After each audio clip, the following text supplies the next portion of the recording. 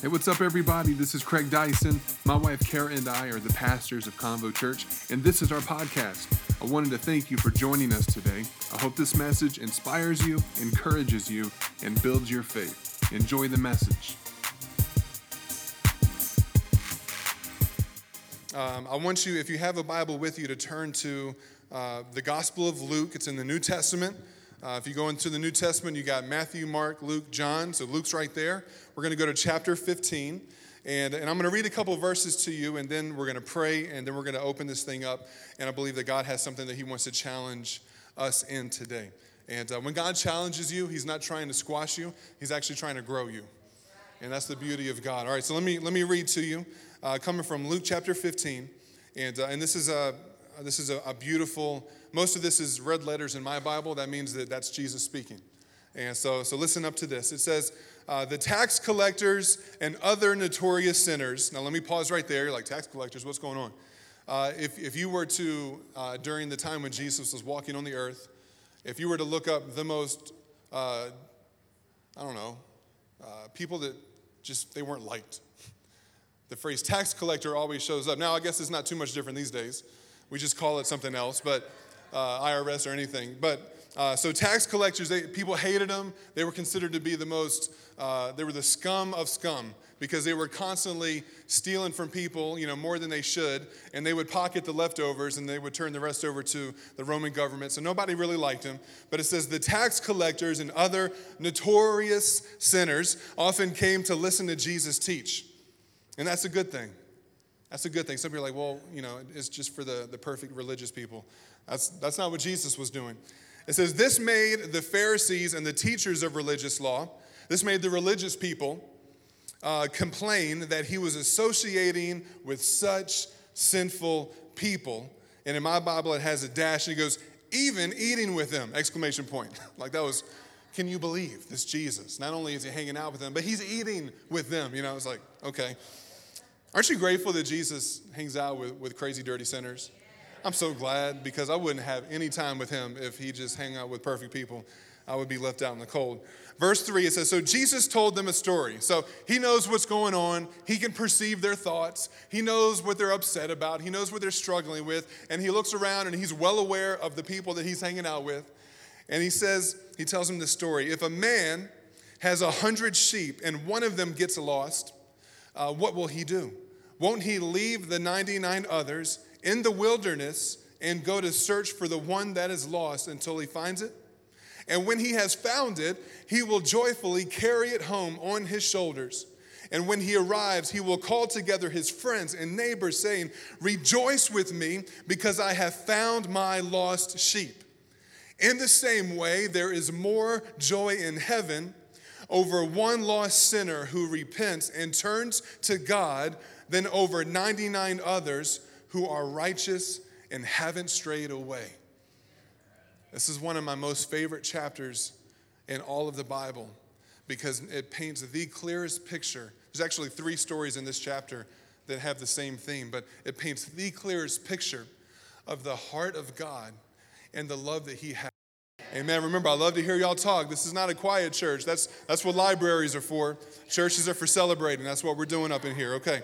So let me tell you a quick story just to kind of get into this. Now, I've got 3 kids, and they're all amazing. They're all church planners. They've all been a part of helping make this thing a reality. But I want to tell a story that I tell a lot when I actually teach the first session of Engage. And years ago, I think maybe 5 or 6 years ago, when we lived in the Washington, D.C. area.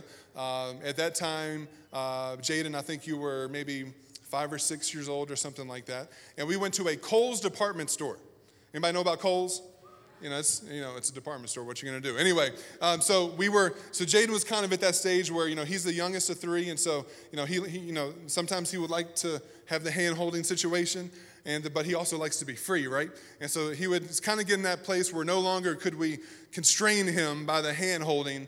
He wanted to be free. And so at some point, all the parents in here, y'all know this, right? At some point, you got to let go. At some point. And so we were like, oh, maybe now's the time. And so we let go, and he's hanging out, and we're looking at stuff. And a couple of minutes later, we realized there's no Jaden. We're like, oh, dear. And so at first, you can kind of see this coming. At first, it's like, hey, Jaden. Jaden.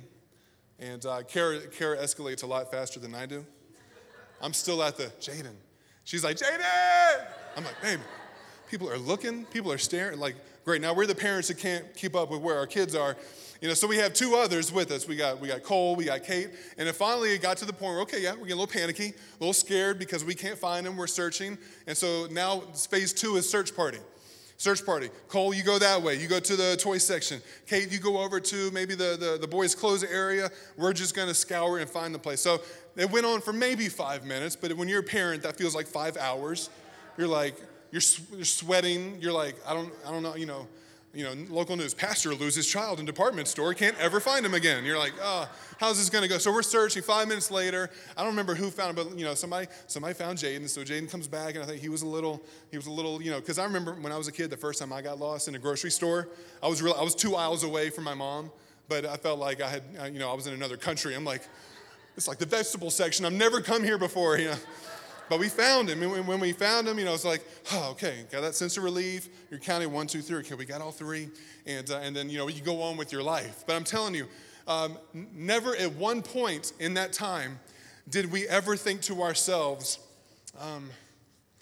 66%, 2 out of 3, that's not bad.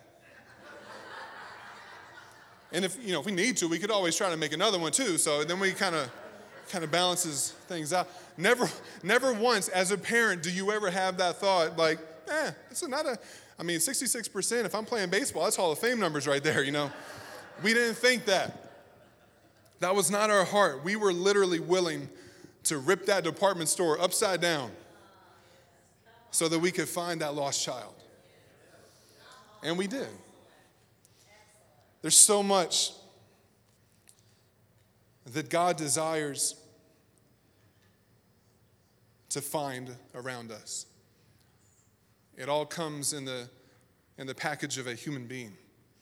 It comes in the package of a name, of a soul, of someone who is created in the image of God that has purpose, and that before a parent was even aware that there was a baby coming into the picture, that God already knew the name. God already had plans. God already knew the destiny. God already was in the process of setting up things in place to make sure that this person that would come into the world would be able to have the means to be in relationship with their almighty creator. And I just want you to know that same experience that I had at a microcosm is the passion that God has for all of humanity in an expanse that we would never be able to even wrap our minds around. And for those that are in this room and that hear my voice, that have experienced the love and the grace of God, you need to know that you were the one. You were, in the kingdom of God, no one starts out as a 99. We all start out as the one that's missing. We all start out as the one that's lost. It doesn't matter if you were raised in church or if you were brought off the streets and you don't even know how you got here, but you're here today. Doesn't matter whether you had perfect family and perfect parents. We all know that doesn't work, right? That doesn't exist. Or whether you came up in the most broken situation that you can't even begin to describe to other people because they would never be able to relate with your story. We are all at some point found to be far from where we think God is. Feelings of distance, feelings of disconnection, feelings of not knowing whether we are even valued or not because we feel so alone. But I want to tell you today, and for many of you, you've received this revelation for yourself already, but I think it's so important for those that have realized that at one point we were one, but now we're part of the 99, to remember where you came from, to remember where God brought you from, and to not lose sight of the heart of God now that you are in the fold, so to speak. Because I want to tell you that as we look at year 2 for Convo Church, it's like 1 year, great. It's been an amazing year. Karen and I can't even put into words what we have experienced and how amazed we are by God over this last year. When we came here with only our family, with only a U-Haul truck, with literally nothing else, no people, no guarantees, no support, Just a U-Haul truck that had a piano in it that we just take everywhere for the love of anything. 3 kids driving across the country because we had the crazy, ridiculous thought that just maybe God was calling us to plant a church in Reno, Nevada, of all places. And everybody on the East Coast just thinks Reno 911. I'm like, no, that's not what it looks like. There's not the stash and the shorts with the. Anyway, I'm trying to bring people out here so they know. They just don't know yet, but they're going to know about Reno. It's amazing. But we came out here not knowing what it would look like, not knowing if we would succeed, not knowing if anybody would care to hear the message that God had put in our heart, to get a year into it now and to see what God has done, to see over 300 people that have given their life to Jesus Christ through what we've been doing, to see people who have been healed, to see marriages that are being restored, to see people that were in a state of brokenness, but now they find themselves in a state of wholeness, to see the things that God is opening up for us in our city, in our region, to do our best to be the hands and the feet of God, to bring love and grace to everyday conversations. It's blown our minds, but what would happen if we just sat back in our recliner and high-fived each other about what a great year it's been, and we just sit around and cheers, toast each other, and then we get comfortable with our 99 and we begin to take our eyes off of the 1. God's heart for the world is the 1. God's heart for our nation is the 1. God's heart for our region is the 1. Listen, God's heart for where he has you working is for the 1. If you're a Jesus follower, it's impossible for you to go anywhere and I'm just collecting the paycheck. I'm just doing this. No, you are on mission by God. It's like a Blues Brother quote or something like that. Everywhere you go.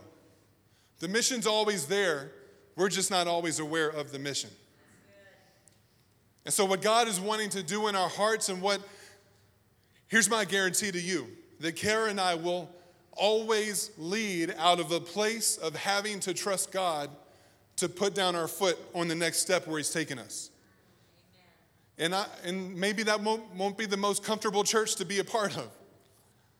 Maybe it won't be the easiest church because we're constantly going to be doing stuff that pushes people into a position of getting outside of a comfort zone. And I don't know, but that's our guarantee, because we didn't come here to do church. We came here on mission to make sure that there are no more 1s left. And many of you are of those who, when you showed up, you were still lost. You were still broken. You were still hurting. You were still confused. And we're not reaching perfection yet. I get that. And we're not where we want to be. I get that. But we sure as heck aren't where we were. And I've refused to go backwards, and I've refused to allow myself personally to get comfortable with where we are. And we've had a lot of other pastors and other churches and people that they look at Instagram and they're like, man, it looks like y'all are crushing it, killing it. Wow, it must be so good. I'm like, well, it is. And God's so good, but we got a lot of work to do. We're not here to compare ourselves to how other churches are doing and judge ourselves successful or unsuccessful. We're here to do what God has called Convo Church to do, and we won't stop until he tells us that we've completed what he's asked us to do. And I want to give you a little spoiler alert. In this side of eternity, we will never be done. So we will constantly be pushing for people who don't even know the difference between David and Goliath to be a part of our dream team. We will always be pushing to be flexible as a church, to be flexible in our hearts, to be flexible in our ways, to embrace change for the sake of the gospel. I don't know if you knew this or not. This isn't our place. It's lovely. It is serving us nicely. But it's only going to serve us nicely for a season. Even now, you can look around and say, yeah, I see there's room for a couple more chairs. That's fantastic. But upstairs, there's not a whole lot of room left. If you're a parent, you've seen Convo Kids, our team is absolutely amazing. I'm not going to lie when I say that I feel like we have one of the best kids teams in the world. And they're loving on kids. They're teaching them Jesus. They're speaking into their life. They're loving them and encouraging them. But you know what? That room's getting a little full upstairs. So they're like, well, what do you do? Well, you go to a second service. Well, maybe. But we got to continue to grow let me say something that's very unspiritual. We have to grow our infrastructure so that our foundation can be strong Any architects in the house? Any engineers? My man, Herman, I see you, buddy. You're going to be designing some buildings for us up in here. Anyway, you can't build a large structure up if you don't have a foundation to handle it below. And a lot of times, this is where churches that have great people, great leaders, great atmosphere, great anointing, great message, great worship, all some of the peripheral metrics that are important. And we wonder, how come it won't grow? How come we keep getting to this thing? It's like we hit our heads on the ceiling and we come back down and we can't get past this point. And some people say, well, we're just not praying enough. It's not, most of the time, honestly, guys, it's not a spiritual issue. A lot of the times it's an infrastructure issue. It's about people and systems and coming together. But here's the deal where it is spiritual. If we lose sight of why we are doing all of these seemingly non-spiritual things, those things will become tiresome to us. And instead of leaning into the why behind what we're doing, and the passion for the one, the passion for the lost, that will drive us to the point of exhaustion, that will drive us into relationships with other people that maybe we would have shied away from before, but we're still leaning into those new friendships, is because we want to see more people who are broken and hurting and lost, just like we all have been at some point, be able to come in and understand and discover who Jesus really is, and to understand that in him they will find hope that they never experienced before, that they will find life that they have never experienced before, that they will find forgiveness and joy and peace that they've never experienced before. And so I ask this question as a pastor to his church: is it worth the work on our end to create the atmosphere so that the one lost can come and find a home? When you lose what you value, you'll do whatever it takes to find what is lost. But here's the thing, you'll only truly pursue what you value. Think about that. Like in just kind of every aspect of life. You're only truly going to go after, I don't mean like check something out, new restaurant opens up. I'll check it out. Let's be honest, a new church opens up. I'll check it out. New department store. They got new sales. Okay, fine, I'll check it out. But that's not a value. You're not going after something because of a value. You're going after because you're curious. But when it comes to the things that we value, something that you can't do without, when it gets lost, you're going to do whatever it takes to go after it and be able to find it. So let me, I think that word value is doesn't quite pack a punch. Let me say it this way. What consumes God's heart must also be the thing that consumes ours. So the way that the passion that God has for people that consumes his heart, we have to ask, because it's not natural. I'm not going to lie to you. It's a piece of cake just to have all that consuming passion that God has for people. You just got to do it. It's like Nike. No, it's not. It's not because, people are a lot of times in life we think that people are the problem. At Convo Church, we flip that on the script and we say people are our passion. And sometimes easier said than done, right? Can I get an amen? Can somebody tell the truth in church? Okay. But still, so we have to cultivate that passion. And the way that you cultivate that passion is by continuing to lean in to who God is, continuing to lean into God's word and discovering the things that over the course of all of history, God has revealed his passion to the world. And it says that in John 3:16, God loves the world. And he's not talking about just the planet and the structure. He's talking about you, humanity, man and woman, those that were created in the very image of God, the image bearers, the sons and daughters of God. God loved us so much that he was willing to give up the life of his only son so that the ones who are lost could be brought back into relationship with him. So I'm going to give you a couple quick there's statements. They're not really points. They're statements that define us as a church, that define who we are moving forward. Number one, these are things that we believe scripturally they're just unshakable. Number one, God loves all people. God loves all people. Can somebody say all? It's a complicated word, right? It means all. What about, you're already thinking about somebody. Well, I'm probably not this dude right here. All. Everybody, God loves all. John 3:16, we just quoted that one. Listen, love has never been the issue with God. Love has never been the issue because God is love. It's not just something he does, it's his identity. And so if God doesn't love, then it removes the very essence and nature of who he is, removing his ability to be God. He can't do it. He can't help but love. Love has never been the issue. The issue has been humanity's choice to respond to God's love. We've probably all, in some point in time had that thought, well, if God loves us so much, why didn't he just make us all love him? And, not that I would go to Bruce Almighty to study theology, but they got this one part really right, which is you can't force love because of this beautiful thing that God put in place called free will. God doesn't want robots. He wants relationship. He doesn't want religion. He wants relationship.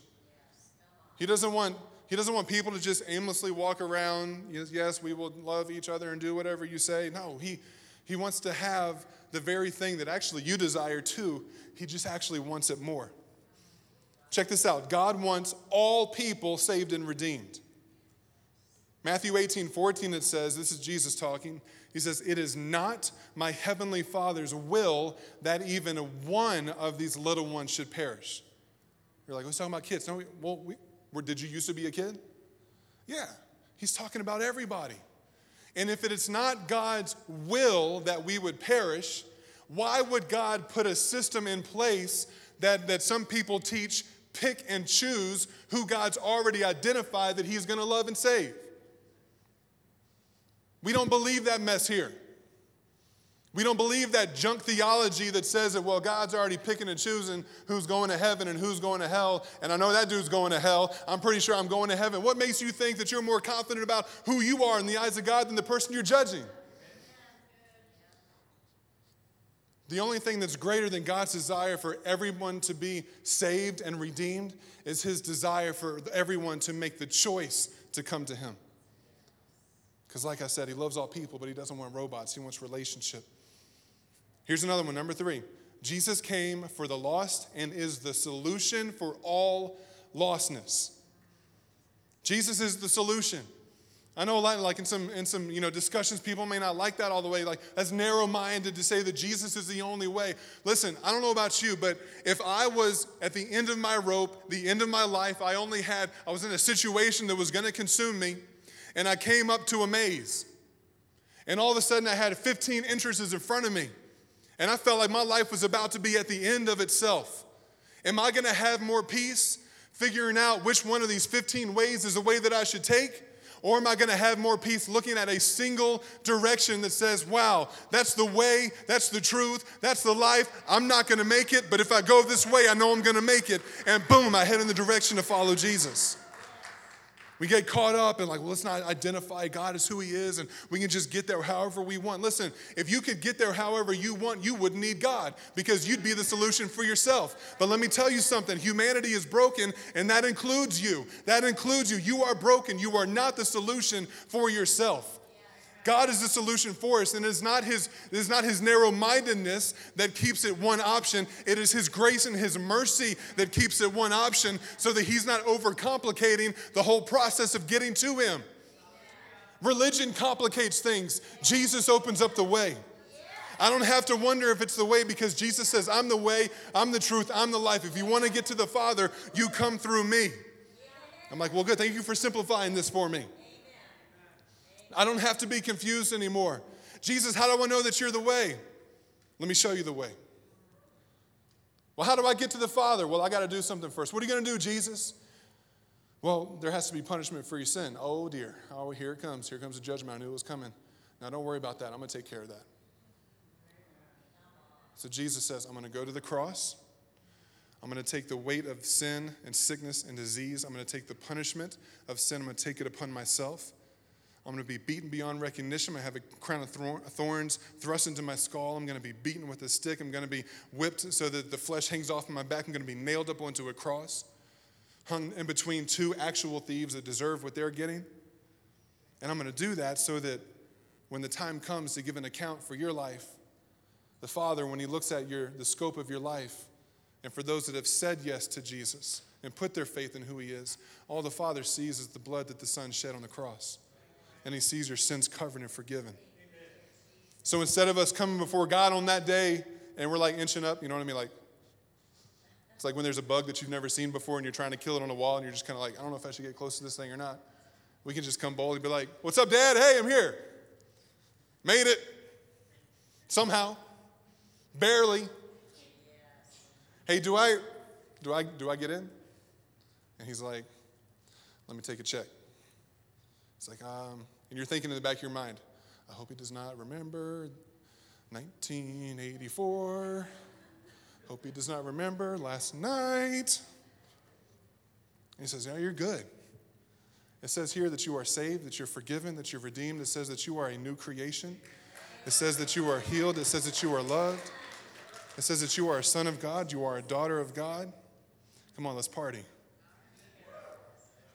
But that, guys, listen, that doesn't happen if we're not the ones who continue to be the mouthpiece, the hands, and the feet of the love of God. So as a church, my guarantee and my promise is that we're going to continue to change as we grow and grow as we change. We are going to be flexible followers of Jesus. So here's the deal. We can get so consumed. All right, let me reverse that. Let me be transparent for a minute, if that's okay with you, if you're comfortable with this. In almost 2 decades, that makes me feel old, in almost 2 decades of serving Jesus in ministry, many of those years I have spent chasing after the 99 because I wanted them to be happy. I wanted everybody to get along. I wanted everybody to like me. I wanted everybody to see the success of what God was doing through me. And if they didn't like it, then I felt insecure and I had to figure out how do I make them like me more, until God got a hold of my mind and my heart to transform me, to let me know that, number one, Craig, guess what? Good luck. It's not about you. It's about what I've already done in you, and now I need you so that you can go and help other people discover that too. And so I'm telling you, we can, as Jesus followers, as Christians, so much of the garbage that we see in the church world that I have seen, and I'll tell you firsthand, have probably been a part of contributing to myself in years past. And by the grace of God, hopefully I won't anymore, but probably will at some point.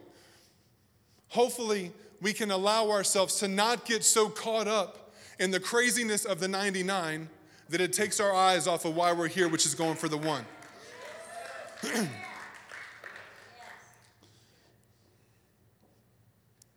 The church is God's vehicle to fulfill the mission of Christ. This won't be a church where we say, well, no, it's not about getting people to church, because it's just, no, we believe that it's about getting people to church. It's not the only way. Yeah, you should be sharing your faith, sharing your story, share your testimony. You should be out there loving on people, and God, the Holy Spirit's going to create moments for you to share things with people. It's going to be fantastic. We can lead people to the Lord wherever we are. But I'm telling you, if we can get people to an atmosphere where all of us are gathered together, and the grace and the love of God is evident in the room, and the Holy Spirit is moving, the presence of God is here, we won't have to have the words to convince them, because the Spirit of God will be here to move them. And so we will always have that core conviction that, yeah, we believe that the church is the answer to carry the answer, which is the name of Jesus Christ, which is what will drive our passion and will drive our motivation to not get comfortable in a beautiful little space where we're meeting, but to realize that there's going to come a point in time, probably sooner than later, where this will no longer do justice for what God is doing. And we're going to have to find somewhere else to go. We're going to have to find another place to meet. We're going to have to figure out how we can buy property. We're going to figure out how in the world we want to build something that's going to can facilitate what we're doing, but not so big that we get comfortable where we are, but just big enough to keep us going so that we're hungry for more. Guys, I'm telling you, we don't want to just be some comfortable little community church that when we get to a certain number in attendance, we can just sit back, smoke cigars, and give each other high fives. Amen. Until there are no more ones, we will continue to push the envelope.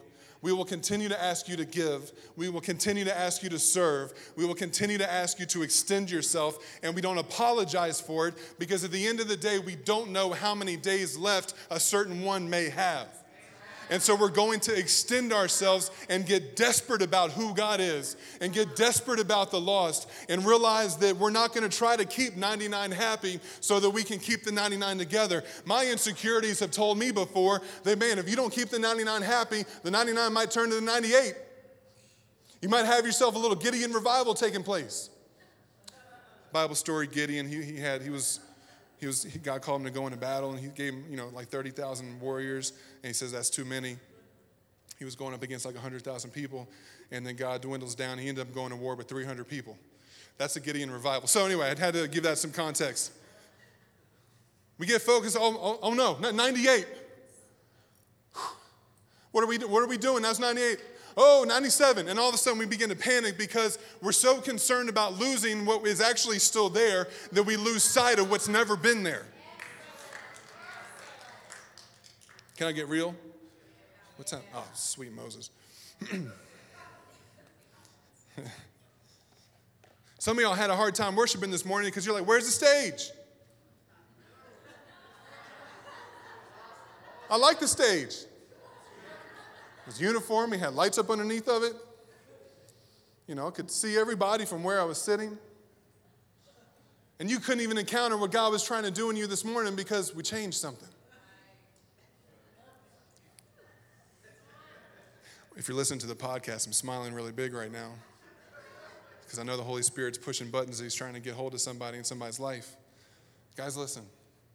If you think that's crazy change, then you just need to buckle your seatbelt.